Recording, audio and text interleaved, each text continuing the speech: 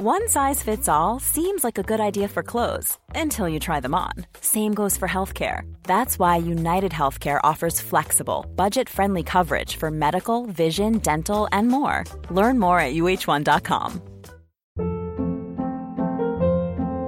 Hold up. What was that? Boring. No flavor. That was as bad as those leftovers you ate all week. Keke Palmer here, and it's time to say hello to something fresh and guilt-free. Hello Fresh. Jazz up dinner with pecan-crusted chicken or garlic butter shrimp scampi. Now that's music to my mouth. Hello Fresh. Let's get this dinner party started. Discover all the delicious possibilities at hellofresh.com.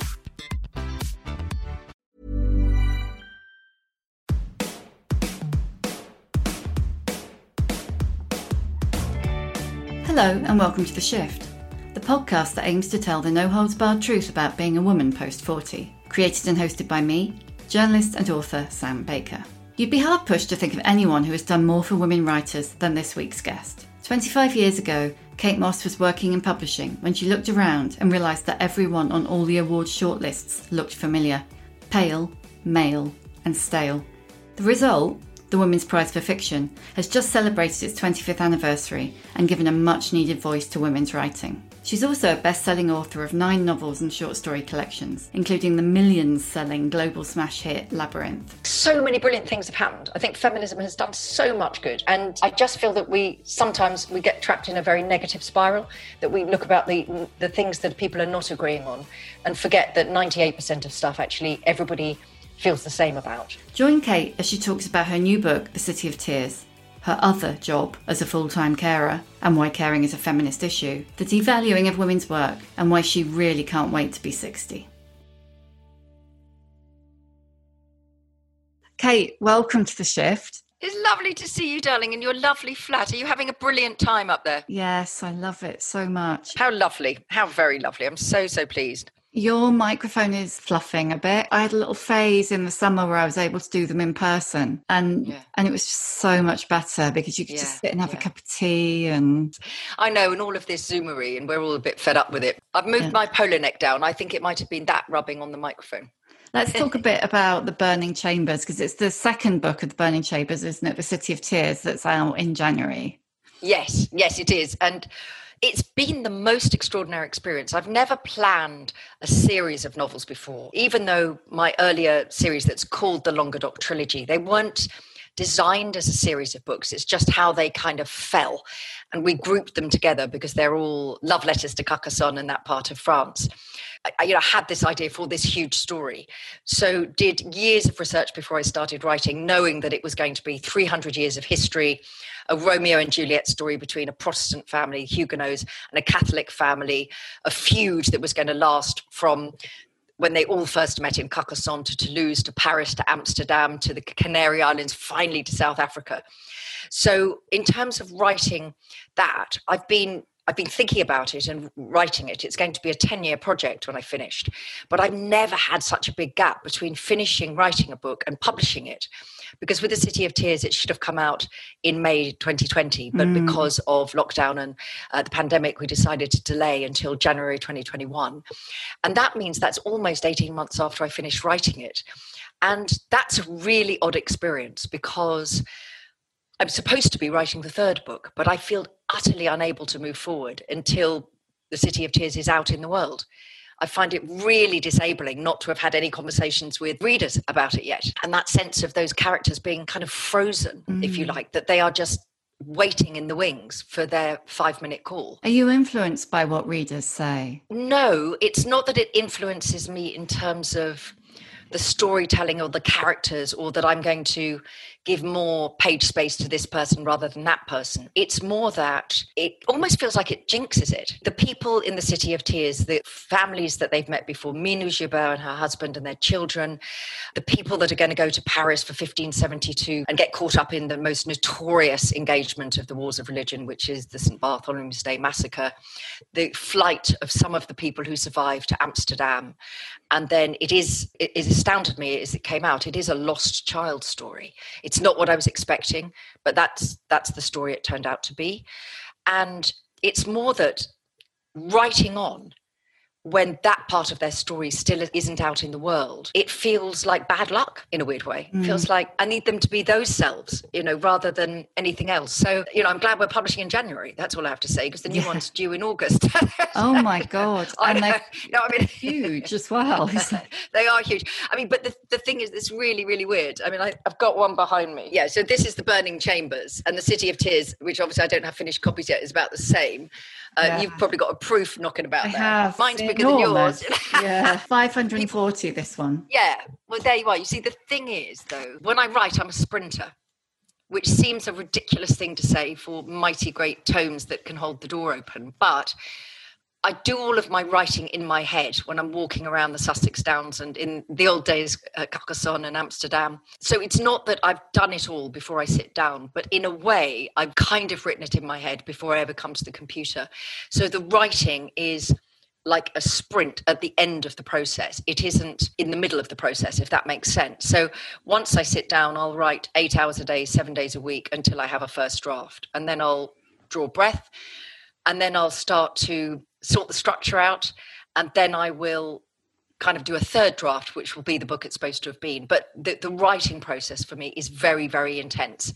Whereas I have lots of friends, and you will have lots of friends the same, Sam, who do a 9 to 5 working day and don't work at the weekends. Their writing is like a job, whereas mine is like an essay crisis every time. Yeah. No matter how long the book is, it's an essay crisis. Yeah, I used to literally have I say 9 to 5 job. It was never 9 to 5. It was more like 7 till 11, 7 days a week. I've really struggled with that institutionalizedness that I had developed over years and years of working in an office. So I'm so undisciplined. I'm married to a writer, and he's like you. He's not a 4 a.m. man, but he will get up and do what he always does and goes off and do it. And I'm a bit like, where's the person who's going to make me do this? Yeah, it's been so interesting, I think, during lockdown and the pandemic and the levels of restrictions people have had, that it's been very interesting for a lot of people that they have realized how much of their creative energy, if you like, comes from other people. And that physical separation between the place that you live and the place that you work. And in the end, it's quite interesting for someone like me. I work here in this space that you can see me in. And it's just off the kitchen, so I can hear Granny Rosie if she needs. And, the dog can go in and out and all of this sort of stuff. I was really becalmed at the beginning of lockdown. I had a book that I needed to write and I just couldn't get on with it. And it was interesting because it shouldn't have been any different for me, because I spend a lot of my time on my own in this room. But it was somehow because the world was different and the world was quiet outside the door. But then, of course, it just felt like normal. And I'm very good at, I don't get diverted. I get diverted by the clink of the fridge door opening at 6 o'clock and someone saying, would you like a glass of wine? I'm diverted by that. But otherwise, in terms of the working, it's this wonderful Picasso comment attributed to Picasso, whether it's true or not. It said that he was asked at the very end of his life by a young artist why, given he was one of the world's leading artists, he still went every day to his studio. And he replied, when inspiration arrives, I want it to find me working. Yes. Yeah. And that's how it is for me. I sit here. And some days are better than other days, but I sit here because you want to be at your desk when the moment of like, oh my God, if she does that and he does this, then actually the whole of the middle of the section of the novel suddenly works. The thing that you haven't been able to unknot like a cat's cradle, and suddenly it just like, pow, you've got it. You've got to be here at your desk to do it, So it's because you start writing at 4 a.m. Is that how that developed? Yeah. In my day, I'm older than you, and my day would have been described as a square. I was always, the sort of girl that went to bed early, got up early. I was never wild in that sort of way. I go to bed when it's dark and get up when it's light. It's a good job you don't live in Scotland. That's all I can say. No, I'd never be up, never do any work at all. But at the moment, I do go to bed at 8:30. And I've always believed that thing that my ma always used to say, 2 hours before midnight is worth 1 after midnight. I've never been very good at staying up late. And I just am better at that liminal time of the very early morning between the night and the day, and that I'm most creative then, that sort of sense that when you wake up and you're in a slight not a dream world quite, but the house is dark, the house is sleeping, always had a very busy house with a lot of people and a lot of family and caring responsibilities. And so starting at 4 a.m, I never set an alarm, I get up when I wake, is a way of having sometimes 4 hours of silence and work before anybody else gets up or needs anything. And that has been the lifesaver for me as a writer. And, it's not about having little children, actually, because that was way, way back in the past, but it's more about having been a carer. And that sense that the minute the light comes up and the silhouettes of the trees start to come back to life, and you can see the birds in the garden and the first car going by, and then you see that the dishwasher needs emptying and all of this sort of stuff. So it's about not engaging with your real life for as long as possible. Because if I have 4 hours under my belt before the real world comes back, then you can always go back to it. But if you don't get started, you never quite find your stride in the day. You must know this. It's about finding your stride. Yeah, definitely.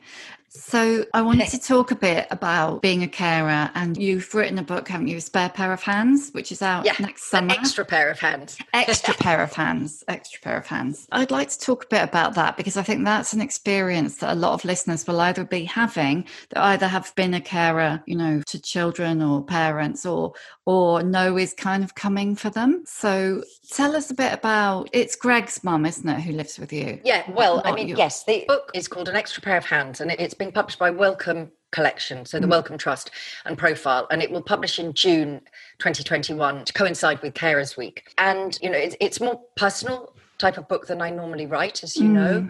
I love storytelling. I like, by big stories at the City of Tears and Burning Chambers, they're all about strong women charging about having adventures, historical adventures. And that's my joy, to write those stories and to bring unheard and underheard women's stories to the fore in historical fiction.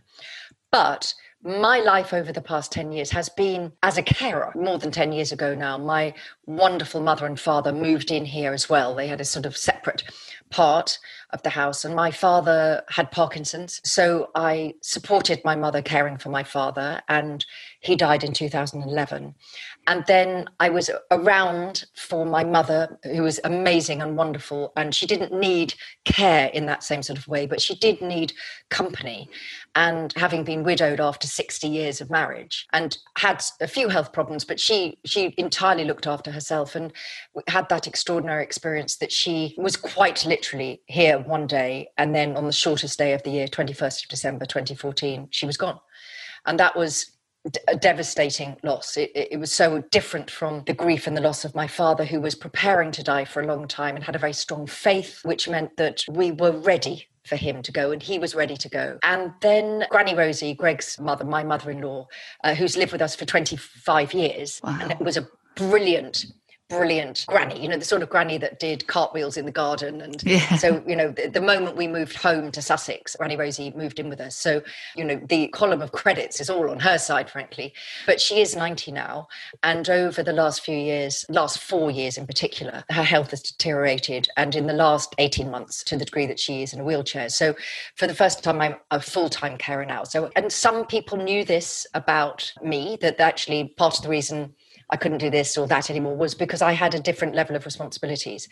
And so when I was asked to write it, I thought really long and hard about whether I wanted to. And then I thought, well, actually, care is a feminist issue, really. There are lots of wonderful men who are caring as well. But within the paid care sector, and very much in the unpaid care sector, by the age of 59, a woman has a 50-50 chance of being an unpaid carer. 8.8 million of us are unpaid carers. And without us, the whole of the health system collapses, truthfully. And it's only getting more and more acute, partly because there are a lot of people who have not had children, and most of the caring is done by children. And the other part of it is something that we should be thrilled about, which is many, many people are living really fantastic, much older lives.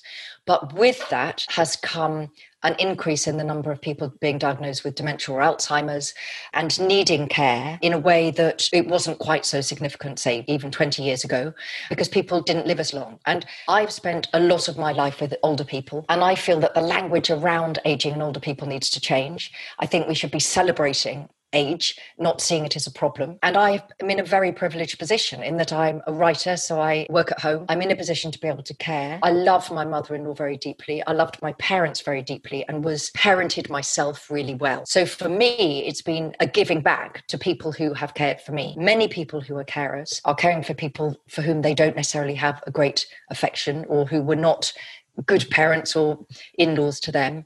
There are many people who are caring on their own. A lot of older women and older men are caring for a spouse and are lonely. So it is an enormous issue. And I realised that I felt really strongly about it because I feel it's a very defining part of who I am, being a carer, actually. And so it's been such a different type of book to write. You know, I'm not someone who really writes personal in that same sort of way, but I'm nearly 60 now. And I suddenly thought, God, you know, with all of my career as a novelist, actually these last now 11, 12 years, they have been very defining about my career as well. And actually, I suppose in the end, the story, An Extra Pair of Hands, you know, the book, it's a tribute. It's a tribute to my dad and to my mum and now to Granny Rosie. And I really hope that it will strike a chord with a lot of people because 1 in 6 of us, so just imagine everybody listening today, will be in the position that I'm in, either is already or will find themselves in that position at some moment. So it's a huge number of people. And it's not talked about very much, exactly as you did, dear Sam, with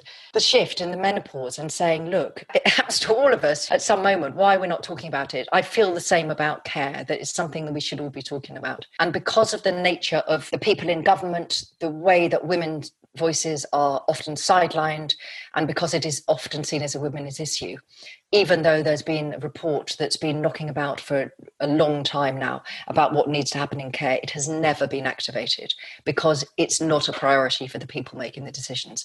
And that's why I said care is a feminist issue, because if there are not women in the room, it's not exclusively women who care, but the burden of care falls predominantly on women. And it's that classic thing, isn't it, that women's work, that's me doing inverted commas in the air, has no value at all. And this is just regarded as an extension of it. Yeah, the carer's allowance, which is really essential for many people who are caring, is, I mean, it's paltry. I mean, it's offensively low. And many women in particular have to give up work to care for somebody full time. So I've been so lucky that I have never had to care for somebody with dementia or Alzheimer's, but that is such an enormous thing for people because it's possible you'd be caring for somebody for a very long time if physically their health is good. And many women have to give up work in order to care full time for somebody who needs 24-hour care. And then when that person has died, they have no prospect of getting back, or very little prospect of getting back into the job market, and often lose the financial support that was helping them to do that role. So, as you say, it's women's work not just being undervalued in emotional terms or in terms of value, but financially. It's very, very tough for a lot of people. So this is why it's important that we all talk about it and all decide what we as a nation want to do about caring for our brilliant older people. I mean, the thing is, it's not like you don't have like a full-time job just because it's at home, you know, writing, but also the Women's Prize, which we'll talk about in a minute, which has consumed a huge amount of your time. You know, you have been doing this as well as a full-time job. Well, yes, indeed. But you see, again, you know, I have a husband. You know, when my parents were here, Granny Rosie, this is why we called the book, and it's Granny Rosie's title, An Extra Pair of Hands, because for all of us, the word carer feels a little bit uncomfortable because it sounds transactional. It takes away the essential thing for all of us, which is love. It doesn't mean it's not often very tough or very upsetting or exhausting, and the repetition of being a carer, everybody who is in that position will know, you know, the same conversations, the medication, the hospitals, all of these things that punctuate a life. For someone like me, it is much easier being a writer and with the Women's Prize and the things that I do, because in the end, I can usually say, I'm really sorry, something's happened. I'm not going to be able to be there, but I'll be there in 3 hours' time instead, or I'll be at the end of the phone. For somebody who has a structured job, who's a teacher or a nurse or a doctor or work in a shop or whatever it is, that is really, really difficult, because all carers talk about how painful it is to become someone who's seen as unreliable, and most carers become unreliable. So I've been able to do my full-time job around being a carer. But when I look back, there are books not finished, books not written, things that I would have loved to have done, which just I couldn't do. But they are very small on the scale of things, because being a writer does give you enormous flexibility in your time in a way that I hadn't realised how valuable that would become. So I've, of course, been writing writing, The City of Tears all of last year, and then An Extra Pair of Hands this year. So essentially, I've been able to do my full-time job whilst doing my caring job. And in a way, it's been that one of the things that's been so good about writing An Extra Pair of Hands is that it's made me really grateful, actually, that I have been able to keep going. I haven't had to duck out, which a lot of people do have to.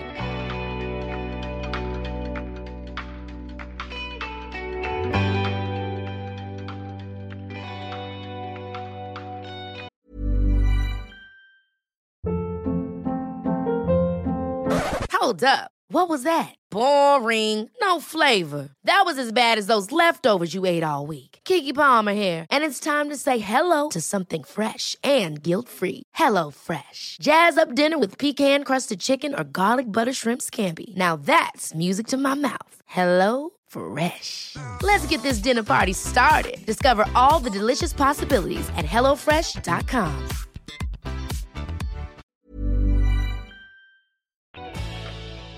And how does it work with you and Greg? Do you share the caring? Is it the bulk of it you? How does that work? Greg and I met at school.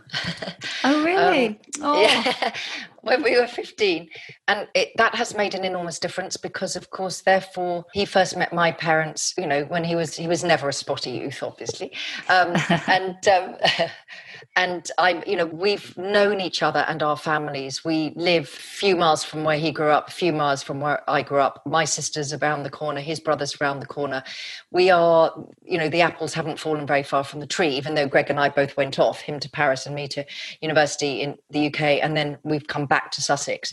This does make a huge amount of difference because, of course, it's not somebody you don't know coming into the household. So we've had a multi-generational household, as I said, with Granny Rosie for 25 years. So we've always had 3 generations here. We've only got 2 now because my children are grown-ups. They're 30 and 28, and they come and go all the time, but they no longer live here full-time. But both my sisters are close by, and my sister is a granny. And so it means that there are a lot of people about. That makes an enormous amount of difference. We have a very old-fashioned family village structure in that point of view. With Rosie, a 90-year-old woman doesn't want her son in a bathroom with her, and nor should she have to, so it's those sorts of things. It's that Greg's always been the cook in the household. He was at home with the children when they were young, not me. I was working. So we've always just, juggled things between us. Greg used to be a teacher, so I'd take children to school, he'd bring them home, all of these things. So we've always had a household where whoever is there does the thing that needs to be done. But with care, a lot of it is about intimacy, and a lot of it for older people is about dignity. And so I do those things because it's appropriate. It's more about being girls together, actually, as she'd put it. And we sit at the end of the kitchen table every evening, and she has her G&T and I have my glass of wine, and we natter. And she talks about her childhood in the 1930s and asks me where I was on VE Day. And I point out that I'm not her contemporary. No. But we're pals, and we're very, very lucky. We've always been pals. I mean, it's often sad for all sorts of obvious reasons. Sometimes it's not so great, and Rosie doesn't feel she's going to see another Christmas or whatever, and I will be in despair when that happens. But at the same time, we manage mostly to have a pretty lovely time together. It's really nice. It's really nice. The feminism that you describe informing An Extra Pair of Hands, it's obviously informed your entire career, hasn't it? Because it's, yes. The Women's Prize has just spent a year celebrating 25 years. And that's down to you, Kate Mosse. Well, lots of people. But in the first instance. Well, in the first instance, yes. And, we did an event to celebrate the winner of winners, which we did a year of reading women, where we looked back at all the 25 winners. The most recent, of course, being Maggie O'Farrell, her beautiful novel Hamnet. And the public vote, there were 45 million people engaged with the Reading Women campaign throughout the world. And many, many, many, many thousands voted. And the runaway winner, indeed, was Chimamanda Ngozi Adichie's Half of a Yellow Sun. And we did an event last night, me in Sussex and Chimamanda in Lagos, and which is mind-boggling, really, isn't it? And she said something really lovely. She said, but the thing is, it's about if you see something that needs changing or needs challenging, you have 2 choices. And this is what I feel about it all, that you either moan about it or you go and do something. And so the thing about the Women's Prize was we could see that there was not a problem with women being published, although it was a very narrow band of women being published, white middle-class women for the most part being published, women of colour, black women, working class writers, their voices were not being celebrated in the same sort of way at all. But there was a problem clearly in honouring the work of women. So books were out there, but fewer than 9% of books ever shortlisted for any major literary prize were authored by women, even though some 60% of novels published were by women. So there was a clear disconnect between the valuing of women's writing. This was the issue. And so the choice was very straightforward. Either you go and storm the barricades, or you say, do you know what, we're not going to go and do that. We're going to set up something different and try and do it differently. And it is a wonder this year for me to be celebrating 25 years, to look at the millions of people that have engaged with the prize. And the fact that when I first was talking about it, people would say, if women were any good, they'd win the real prizes. Women, you'll make, all of this. Women are second class. You're making women second class by putting them in a ghetto. And you go, okay, that I totally respect that point of view, but what do you think should be done? Well, if, and then it's, this is sexist. That's the other thing. And of course, your choice, as you know, Sam, is you just have to think, do I think I'm doing the right thing? Do we think we're doing the right thing? Setting up a prize that every year will honour and champion and amplify the very best writing by women in fiction writing. And if the answer to that is yes, then you just have to shut your ears to the criticism and the nonsense and get on with it. God knows what it would have been like in the days of social media, because it was bad enough anyway. I remember I had 2 young children and I was rung up at home by journalists, and when I would say, I can't speak at the moment, that, it would appear in the paper the next day, Mosse refuses to speak. It was pretty unpleasant in the early days, but now, I have so much admiration for women, younger women in particular, who just put up with this barrage of real vile misogyny on social media. And I'm a bit older now, so I have, sometimes look at my phone, but not so much, but it is a wonderful thing to feel that in the end, I'm an optimist, and I believe that most women want to stand up and shout in support of other women. And the incredible women that have been judges over the years, you included. Honestly, I loved it. I loved every minute of it. So many women, and of course men, but so many women have given their time to the prize. And I look at that, I look at the library of books, and the aim was always to put the classics of tomorrow in the hands of readers today, and to just have judges who were exceptional, so that people would see the judging panels and think, well, if Sam Baker likes that, or Tessa Ross likes this, or, Paula Hawkins likes that, then I'll give it a go. And that was always our aim as well, to choose passionate, wonderfully achieving women in whatever field it was. Because in the end, that's why we all like a book. If someone you admire or like says, have you read this? You think, oh, I'll go and buy that. I'll go and borrow that. Yeah. I'll go and, lend it. And that's definitely been what's happened with Hamnet, hasn't it? That people, have picked it up because other people have said that they liked it, and now it's won the Women's Prize and the Waterstones Book of the Year. And it never isn't joyous. Every year I think, oh, another year. And then when you listen to readers saying, I feel this for my own fiction as well, obviously, when people say, well, I'd never read any of your books, but my mum said, try this, and I've just read it and I loved it. And have you written any others? It's like, it takes me back to my very first independent reading. I think this is true. When we were in a very cold, wet family holiday in Devon in the 1970s, and I have 2 younger sisters. They're really close in age, 4 and 5 years younger than me. And it just, as always, rained the entire time. And it was one of those holidays where everything smelt of those paraffin heaters and wet oilskins and all of this. And I found on the bookshelf in this cottage, which of course the book was damp slightly, everything. We were damp for 2 weeks. I pulled it out and it was called The Body in the Library by a writer called Agatha Christie. And I thought, oh, well, I've read everything else. I'll give this a go. And it had an old-fashioned telephone, sort of stand telephone. And I loved it. And I did, in all innocence, then look at the front and think, I wonder if she's written anything else. 76 other novels. But it's that, and that's the point of prizes. And indeed, the point of doing book events is to engage with readers, because, you're a writer, I'm a writer. I publish books to be read. For me, the book is not quite finished until I passed it on to the reader. The reader completes the book for me, which is, of course, why I'm finding it slightly hard to get on with book 3 in the series, because The City of Tears which I'm really proud of. And I think it's a really cracking story. You know, it's not quite completed yet because the readers haven't had it. So the prize is supposed to do that always, just to say, you don't have to love all of these books, but give them a go. And if you don't like that one, move on to another one on the shortlist. You know, it's that. Do you think the prize has some things to learn from younger women now? I think we all have things to learn from younger women. I also think we have things to learn from older women. It won't surprise you to know that I've never felt that age was the most relevant thing in what somebody says or does or achieves. I think it's the spirit of heart and the way in which anybody, whoever they are, whatever they look like, whatever age they are, engages with other people in the world outside them.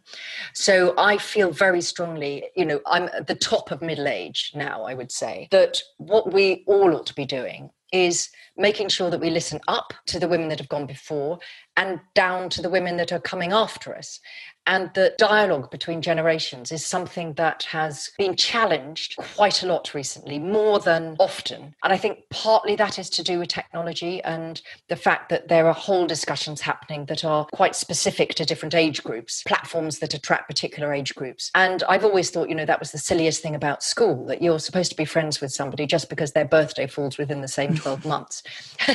You know, that has always seemed a bit bonkers. But I do absolutely think we need to listen to younger women. I have a 30-year-old daughter and I have a 20-year-old and a 17-year-old niece. Indeed, I have a 35-year-old niece. And there are many discussions about feminism which do feel generational to me. But I always then go and say to my daughter and my nieces, okay, tell me your take on all of this. Because the other consequence, I think, of social media and the ability of anybody to type anything and it be out in the world within a minute is that sort of integrity of thought and research and checking your facts and actually listening to what was really said rather than Chinese whispers of amplification, you know, all of this is problematic in all sorts of ways. But I think in some of the debates, quite often, if you're my sort of age, you only come into them at the periphery. So I think it's essential to listen to younger women and say, no, that's not what we're saying about this, that, the other, whatever the this, that, and the other is. But I do also say when I'm talking to younger feminists and we're having those conversations, you know, learn the names of the women who fought for abortion rights to get the vote. You know, all of these things, it's very easy to forget that other women have gone before us and have fought for the things that we now take for granted.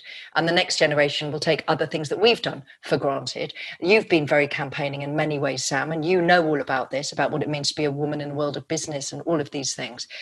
And I think that is extremely important, that women's history vanishes quite easily. And as feminists and women, whatever age, we owe it to those who've gone before us to not forget and not let their battles be erased because it's become commonplace. You know, and I think it's fantastic that, you know, when I talk to my children about being in an office in the 80s and they would say, well, yeah, but you wouldn't have had any problem. And I went, ah! And the idea that my generation accepted that there would be hassle in the office from men, that it was your responsibility to minimize the opportunities for those things and to deal with it, because the pressure of women aren't really suited office environments was basically, if you can't stand the heat, get out of the kitchen. So, and then, you know, my daughter once said to me, why didn't you go and complain to the boss? And I said, he was the boss. Yes. And that's great that they were like, what? Because everyone of my age took that for granted. And women looked after other women by saying, you know, don't get in the lift with him. It was just, you know, part and parcel of it.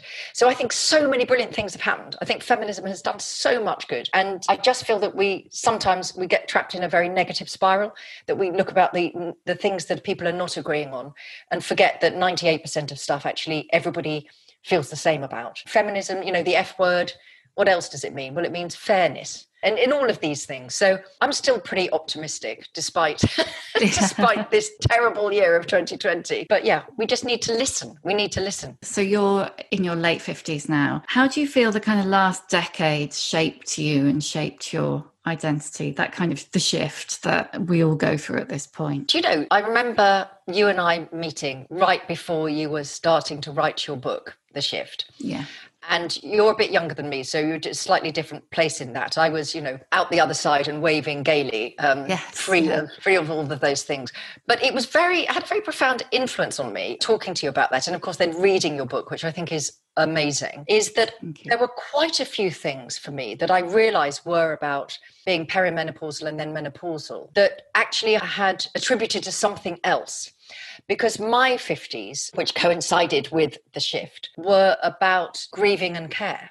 So I think some of the things that were actually to do with menopause, and it's one of the things in An Extra Pair of Hands I put in, that many women are coping with becoming a carer at the same moment that actually their bodies and sometimes their minds are going completely haywire. So looking back, some of the things that I felt I'd been very untouched by the menopause, but I think that's because I ascribed a lot of it to grief, and therefore, feeling like I was in a bit of a fug, and, normally have a very good memory, and my memory was really quite poor for a while. I'm a small person and I'm often cold, but I was sometimes hot and cold. And again, I put that down to kind of emotion, really. So it was reading your book, and I thought, I think a lot of that was actually about the menopause, not really grieving, although I was very bereaved by the death of my father and then the death of my mother. So for me, I would say the 50s have been quite a challenging decade. I'm not going to be sorry to be shot of them, actually. I do age inflation. I've been saying that I'm nearly 60 for some time, because my dad died a few months before my 50th birthday, and then my ma died in the middle of all of that. And so I've had a big shift in my working and emotional and home life in my 50s. So I'm looking forward. I'm really thinking out come the flags on my 60th birthday. I think at the moment I look like a tired 59-year-old, but I somehow believe that when I'm 60, people are going to go, oh, you don't look like 60. And of course, although I tell myself I don't care about that, I'm looking forward to saying, oh, no. And yes, I would say, in a way, the 50s have probably been my least favourite decade as an adult. Interesting. On that note, what's your emotional age? In a way, I feel close to my teenage self in many ways, funnily enough. Now, whether that's about introspection that comes from the pandemic and therefore living a very, very, very domestic and home life in a way that since my 20s I haven't done, and possibly because of writing An Extra Pair of Hands, I've been looking back on my childhood and my teenage years and my family, and I live in a mile and a half from where I grew up. So there was this extraordinary thing when the first lockdown happened, the real lockdown, when everything was shut. And my husband and I would walk through the centre of Chichester, which is, we live about a mile north of Chichester itself. And it reminded us both very, very strongly of Sundays in the 70s, where you walked through the town. There wasn't anywhere to go. There were a couple of posh restaurants, but they were, grown-ups went there. Young people didn't go to a restaurant on their own without their parents. And they did Sunday lunch and shut at 2:30. And so if you wanted to walk with your boyfriend hand in hand, you walked around the empty city, the empty town. And I think maybe that has meant that emotionally, I feel quite close to that girl at the moment. And also, I suppose, I feel quite close to the person who first had children, because my children are now the age I was when I had them. And I remember that very much, that enormous shift that happens when you become a mother. I felt that was a big emotional step change for me. And, my children are 30 and 28, and that was when I was pregnant and having children exactly. So I feel quite close to that person as well. I think one of the joys about living for so long with older people, and, there were many other older people. My godmother only died a couple of years ago. She was an Anglican nun at the age of 104. Both of my grannies nearly hit 100. My auntie died a couple of years ago, just shy of 100. So I think one of the wonderful consequences about spending a lot of time with older people is that I'm often pretty young in the room. I think, in your business, you're such an important editor and journalist and writer, and then all of these things. You were often surrounded by children, virtually, very young people. Whereas my day-to-day life is spent with people much older than me. And I think that's okay, because it kind of keeps you quite young. So yeah, the reverse of spending a lot of time with 20-somethings makes you feel completely geriatric. Exactly. Whereas, I've still got my knees. I can still run. Now I'm going to ask you the questions I always ask. Give me a book recommendation. What book would you push on a friend? Of course, the entire Women's Prize for Fiction, 25 winners. But actually, the one I'm going to say is a book called Dancing with the Octopus, which is written by an American woman called Deborah Harding. It's the most extraordinary memoir. It's a story of a 14-year-old girl in the Midwest who was abducted from her church car park when she was 14 and raped and left for dead. And the thing that makes this book so exceptional, I think, is that although it is the real story, the story of a true crime, she is an exceptional writer, I think, beautiful lyrical writer. But also it is a really good call to arms. Say, in the end, even when something as awful as the things that have happened to Deborah Harding have happened, there is a way of taking control of your story, however awful that story is. For me, I think it deserves to win all the prizes. I'm off to buy that then. Good. What piece of advice would you give younger women? Travel hopefully. Travel hopefully. I think that there is, for all sorts of reasons, a lot of the messaging about being a woman and being a girl is quite negative. I think there's quite a lot of, rightly, attention to all the terrible things and the injustices and the lack of equal pay and domestic, but they're all the things that we as women know and fight against and try to make, a small difference however we can. But I think also what's really important is travel hopefully. Be yourself. Raise your eyes up to the horizon, not down to the ground. Wonderful. Tell me your old bird role model. Old bird role model? Yes. Well, like an old woman, not an actual bird. No, not. Well, yeah, I say that, you see, because I really like birds. And at the moment, there's quite a lot of goldfinch activity going on right outside my window. I'm going to go, and this won't surprise you, and it's not the right Bronte for you, I know, but I am actually going to go for Emily Bronte, even though I suspect she was not the greatest of company. I do think that her one novel, Wuthering Heights, I genuinely believed it changed what it was possible for women to write. And I think that extraordinary ambition of that novel, the refusal to play the Victorian game, that it was appropriate for women to write about these subjects but not those subjects, the incredible sort of raw violence and force of that book, and the fact that she just lived a very difficult and odd and challenging life, but as herself, right up until her death from TB, the whole family decimated. She was a woman out of her time in a way. She just lived her life as she was determined to live it, against all expectations and traditions and pressures to be a certain sort of woman. And I think it didn't make her happy, but I think that is the lesson for us all. Live as ourselves and try to resist being drawn into looking differently or feeling differently, or women should do this or women shouldn't do that. So follow Emily. Be more Emily Bronte. Brilliant. What's your superpower? Talking. No. One Christmas, for some reason, must have all been very bored. Everybody came up with their kind of superpowers with a slight edge to it. And mine was described as relentless optimism or relentless perkiness. And I do remember my daughter once saying to me when she was waiting for news of something that meant a great deal to her, and she said, "Mum, I just want to say this one thing. Tomorrow, if I haven't got what I want from this, please don't tell me the silver lining." So my superpower, which is a positive and a negative, is always trying to see the best in a situation, when sometimes it's all right to be disappointed. Or as Chimamanda Ngozi Adichie said to me yesterday in the interview, she said, sometimes a slice of self-pity is okay. I'm so glad to hear that. Yeah. And lastly, how many fucks do you give? More than I should, actually. For all of my advice to, be yourself and do all of those things, I do all of those things. But I am sometimes disabled by empathy.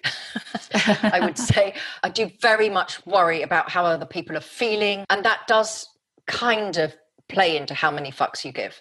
I've never been able to just not worry about what other people think. I'm always kind of alert to, is that person a bit upset or whatever?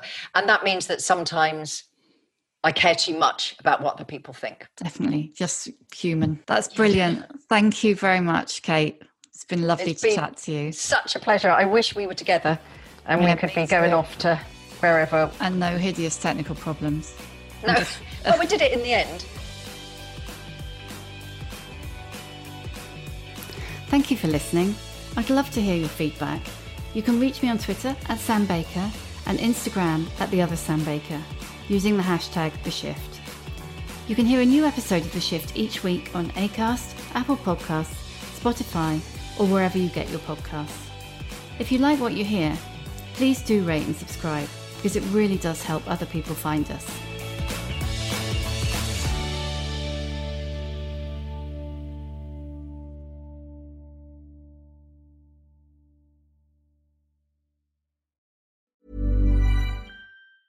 Ever catch yourself eating the same flavorless dinner 3 days in a row? Dreaming of something better? Well, HelloFresh is your guilt-free dream come true, baby. It's me, Keke Palmer. Let's wake up those taste buds with hot, juicy pecan-crusted chicken or garlic butter shrimp scampi. Hello Fresh. Stop dreaming of all the delicious possibilities and dig in at HelloFresh.com. Let's get this dinner party started.